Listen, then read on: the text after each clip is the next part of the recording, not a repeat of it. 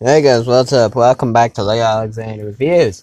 Today, we're going to be finished my thoughts on the wall. Overall, it's a pretty good experience. I did have some hiccups along the road, talking about the final song and Don't Leave Me Now.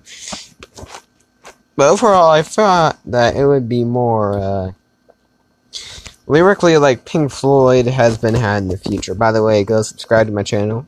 I am doing an animals review on Friday, and that's the album that came out before the wall. So it's only 5 songs, but I do have a lot to say about it because somehow a 5-song album